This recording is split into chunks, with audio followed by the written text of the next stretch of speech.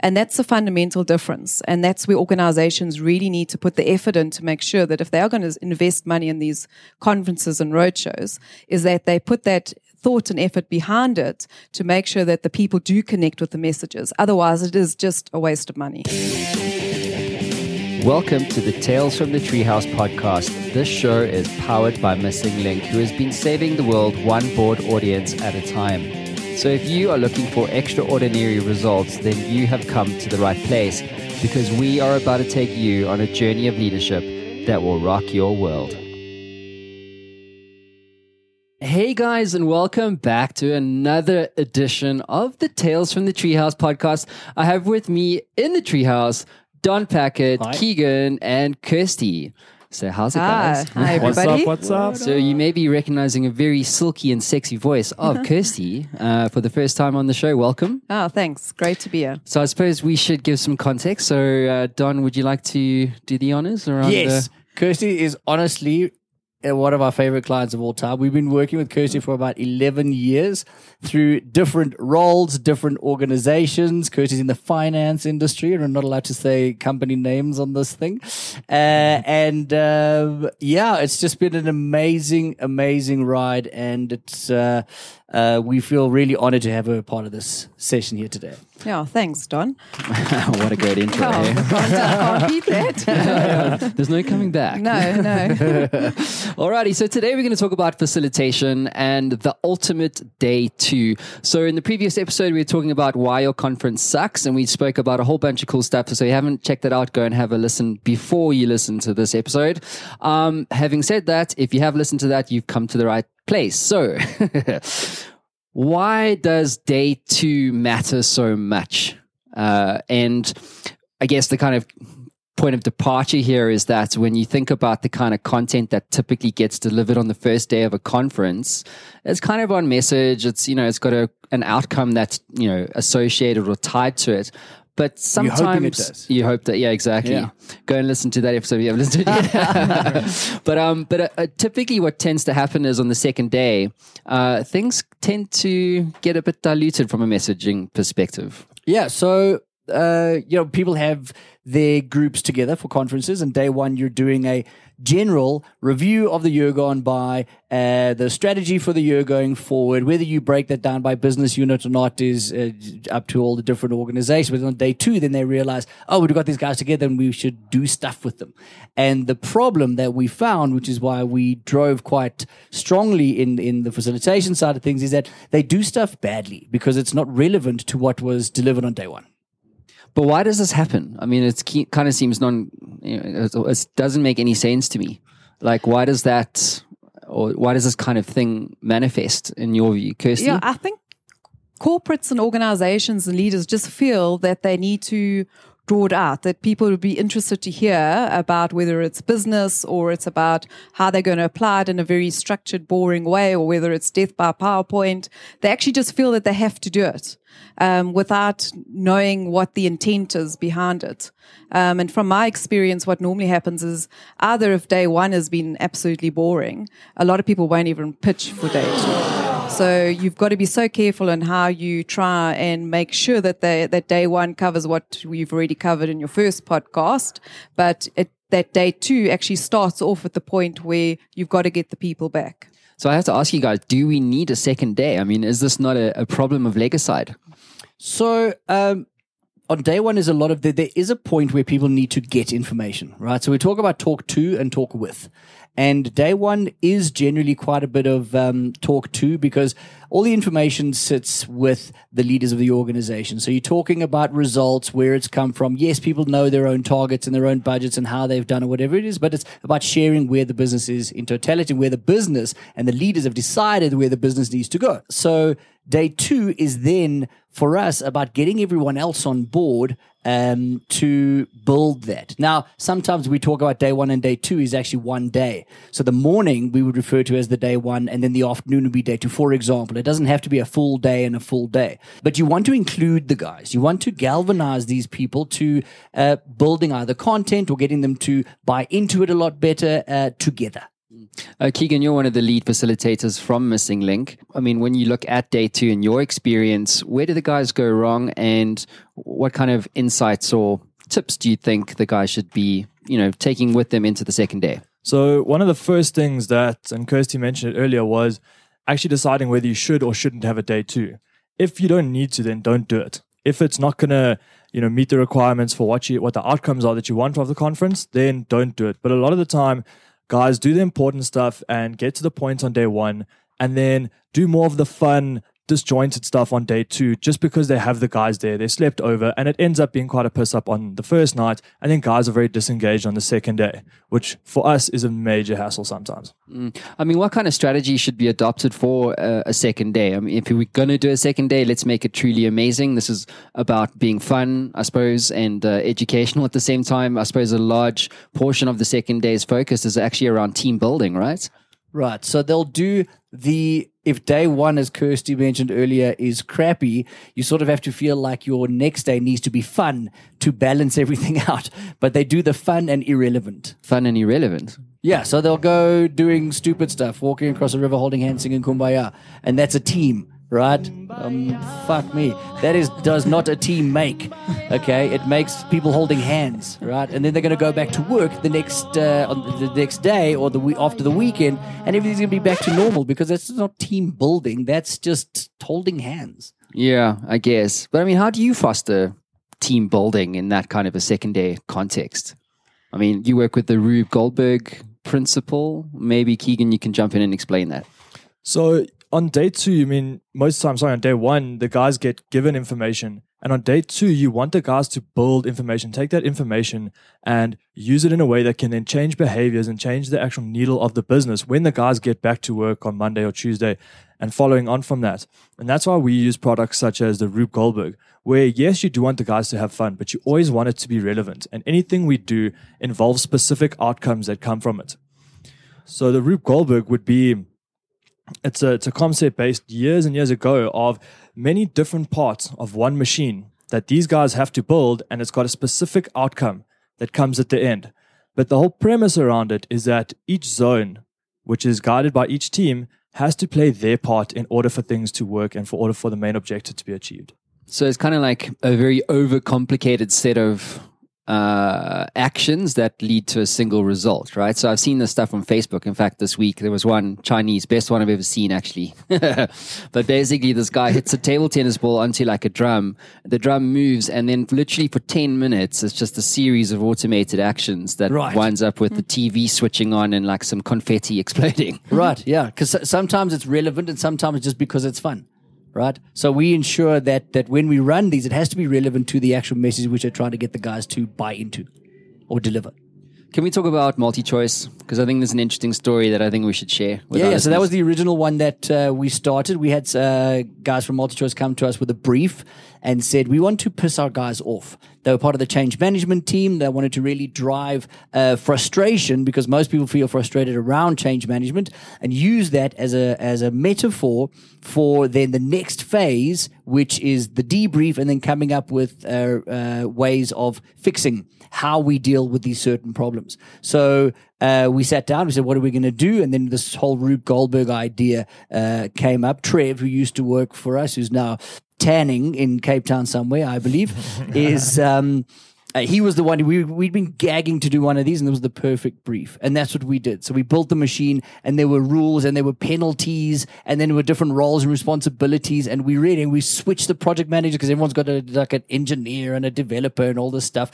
And we completely annihilated their program. And so I build a strategy, and then we break it. And then they come up with another strategy, and then we break it. So we really pushed to brief it. At one point, one of the guys, the project managers, walked up to me as this big burly Dutchie. And he looked at me and he said, I know what you're doing. Because he saw, right? He knew exactly what we were trying to achieve with that, which was beautiful. It was, so for us, it was, objective achieved. I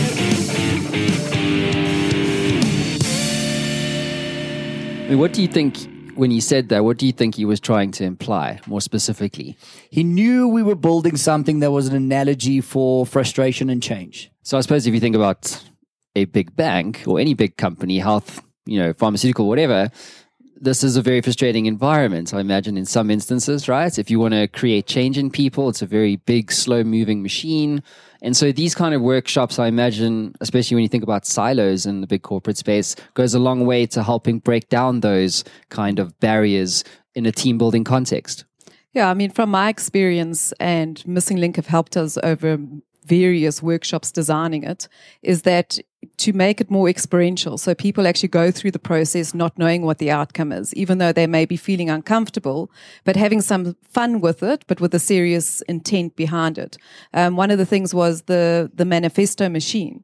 I mean, that was something where, you take them through the process, and the guys from Missing Link will be able to explain a lot better than me. But knowing the outcomes is that people put this manifesto together. It's in their own words, but yet they don't actually know that they're actually creating it. And when you unveil it to them, they feel that they connected to it and they belong, and then they own it. And that's a fundamental difference. And that's where organizations really need to put the effort in to make sure that if they are going to invest money in these conferences and roadshows, is that they put that thought and effort behind it to make sure that the people do connect with the messages. Otherwise, it is just a waste of money. Yeah, so I suppose this is about unpacking or identifying what the values are, right, of the business or the business unit or the team potentially. I don't know, I've just based on my understanding of how you work with manifestos, and then defining from those values a set of actions, right, that can lead to new or desirable behaviors within the business. Yeah, and then they own it, because it's their words. It's not words coming down from a head office or, the CEO. It's actually their words.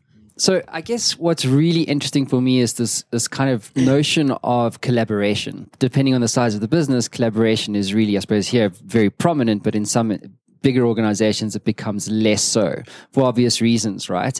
And when you think about collaborative gaming, which is what this feels like to me, you kind of win together, but you also lose together. Is that fair to say? Right. So the general silo mentality in businesses is it's one that's been enforced, unfortunately, where people have their own mandates, their own budgets, their own targets, their own everything. So you just have to get your shit done. But it's difficult to share when you have your sole focus of doing what you need to do. So they put that to the wayside in terms of why knowledge sharing or working together is very important. So running a mass gameplay, for example, playing collaborative games helps drive that message with the guys. Keegan, what makes it work though, collaborative gaming? So the mechanic behind it and especially the games that we use, is you're playing against the game. It's not like Monopoly where one person wins and the rest of everybody else loses. It's about playing and winning together or losing together. So it's about that, and especially if you look at some of the businesses, you can't take your business and judge it on one division. You are marked by all the divisions together. So that is the premise that we use, where you either win in general or you lose. Because if sales completely losing, your business can't be judged on, just finance and that. Then the business is also going to look bad if sales is going bad. So we use this where guys have to play towards each other's strengths. They have to be absolutely transparent in the moves they're going to make, deciding on what strategy to play next. And we use it as an analogy to break down that silo mentality and think about the bigger picture. Think of the goal in mind and what your piece of the puzzle is on how you're going to reach that goal in whatever division you're in. Yeah, I mean, I guess what I find really fascinating about this principle of kind of collaborative gaming and how this can foster teamwork in any kind of business is the fact that you're kind of forcing them to collaborate, right? And unlike day one, which is kind of like, this is where we're going as a business and the war cry sort of thing, the second day is really a fantastic way to kind of drive this kind of collaborative change that you want to see in the business. Well, it's a bit of a trick. So because people are comfortable in knowing that the next day is going to be a bit of a team build, we do that. So the premise feels like, oh, okay, this is another bit of a team build and we're having a jol, whatever we're running. However, after every single session, we always do a debrief. And then we get information from the audience and the players to say, so what did you learn from that? And we use the event as the lesson first. And so what did you learn about being a project manager? What did you learn about now that you realized you were an engineer in Forbidden Island and you weren't all the same? How did that change your strategy? And once we get all those lessons out, then we say, so how do we apply this to the business? Are we looking at the business correctly? Do we understand each other's strengths? Are we maximizing each other's strengths? And if the answers to those are no, and there's a ton of other questions, then there's shit to do. Right? And then so it'll help them when they go back to the business. And what's beautiful is when we run these sessions often, and we do it as a game storm, for example, a smaller, which was, we spoke about the victory conditioning earlier, but people then start using the events as the real analogy. So they'll go, okay, so this is what we're doing now. This is a purple card, guys.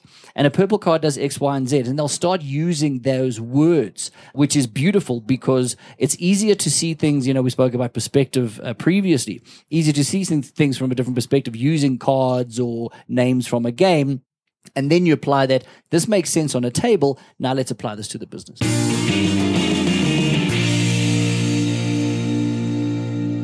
Help me understand something. Are the guys just there for a bit of relevant fun and entertainment? No, sometimes it is just to get them to buy into concepts. Other times, it's very important to get them to help drive the ideas, the concepts, the strategy. So the manifesto is a beautiful one where you're coming up with habits to drive back to the business. But there's also some functional tools and strategies that need to be put together. So we would often then run facilitations with groups on day 2 where day 1, you've built the strategy. Day 2 is about, hey guys, how do we make this a reality? And then we run either a divide and conquer process where we work on specific areas of focus. And then the guys go around different teams. They come up with ideas and they build that. We present those ideas back. There are things like Dragon's Den, Shark Tank-esque kind of environments where you put them in teams. They come up with ideas. They come and they pitch. It's fun. It's engaging. There's, prizes for the best guys who either it's fast, future or foundational into different categories and whatever. So you have to get the guys involved as well because damn, man, you've got the people there. Let's make use of that time. And I promise you, when people are asked to give of their time and they have value to add, you're going to get gold. Yeah, I guess the kind of key takeout here is that it shouldn't be random, right? No, it can't be random. It can be fun, but it can't. You have to have it well planned. It's in the design. It's in the design of what you do behind the scenes. Is if you put enough effort into that, you'll get the results afterwards. So if I understand this correctly, it must be fun, but it must also be on point. 100%. Yeah. It has to be relevant from even the days that you started planning this conference, because there's obviously some point that you're doing, the reason why you're having a conference. The planning from there, all the way from day 1 through to day 2. And what we found most important is what happens after the conference. What happens on the follow-up? How do you roll out that manifesto? How do you use the lessons in the room? Is there actually a change in the business? Has the conference been successful? And that golden thread, as Chris said, from the beginning throughout the conference and the follow-up is absolutely important. If I understand this correctly, if we were to ask a question of our listeners to effectively create a litmus test around whether or not their day 2 format is actually on point or not, what would that question be? Absolutely, was it relevant? Right, it seems to be a solid thread we've been running since we started speaking to you. But it really is. If it wasn't relevant, it was a waste of time. And you need to, as we've said before, times it by the people and the number of hours and the potential loss of what could have been done with that time spent. I think if it's not relevant, I can tell you from my experiences, people leave. They actually don't stick around. You'll see that they are so disengaged. They either leave the room, they're out the room, they're on their, well, everyone's on their phones, but I mean, it's just, they are totally disengaged. So it's actually not, it's worth putting the money and the effort in to make sure that it is relevant. Yeah, I think make sure that the guys aren't too babalasan on day 2, because no matter what it is that they're doing, whether it is a big jaw, that there are going to be learning outcomes from that, and the guys have to take that to heart. And especially when you do the reflection, make sure that those lessons sink so that you can see the outcomes and the repercussions of those lessons in the future of your business. Cool, guys. Thank you so much for your time. It's been a great episode. I really thoroughly enjoyed this. Thank you, Matt. And thanks, Matt. Do better day 2s, guys. Do better. And whatever you do, don't be shit.